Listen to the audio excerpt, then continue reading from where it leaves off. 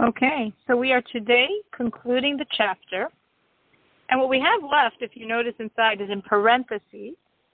In a sense, this is parenthetical, but not in a side note, but part of the body of the text, probably because it's more Kabbalistic. It's a more Kabbalistic level of understanding what we're saying in the chapter, but still deserve it to be read as part of the chapter, and therefore it's in the body and not on a side note. So what we were discussing in the chapter was the level of God's free-flowing kindness that's vivifying constantly, and God's restraint that's so minimizing our ability, the ability of creation to sense the godliness, which is its energy, and therefore give us the challenge of finding God where we don't see him. So on a Kabbalistic level, when we're looking at this dynamic between God's giving and God's restraint, it's like light and vessels. Just as a vessel conceals what's inside of it, the constrictions conceal the godly energy, the godly light that's flowing to vivify all of creation. Now, what are these vessels?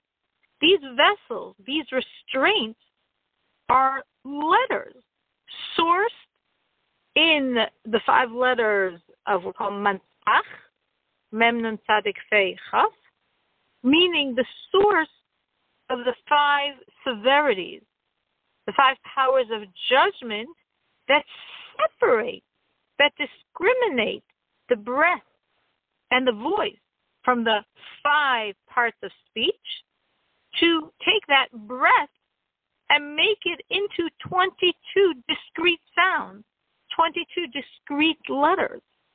So just as we have this ability to take this raw breath and hold back its energy, constrict it into 5 different channels for all the different letters, so too is this happening spiritually with the source of the divine severity, the divine judgments above, rooted deep, deep, deep in God's supernal will, in the power of judgment, just as kindness is also rooted deep, deep, deep in God's supernal will, in his free-flowing giving, as is known to those that know the esoteric wisdoms.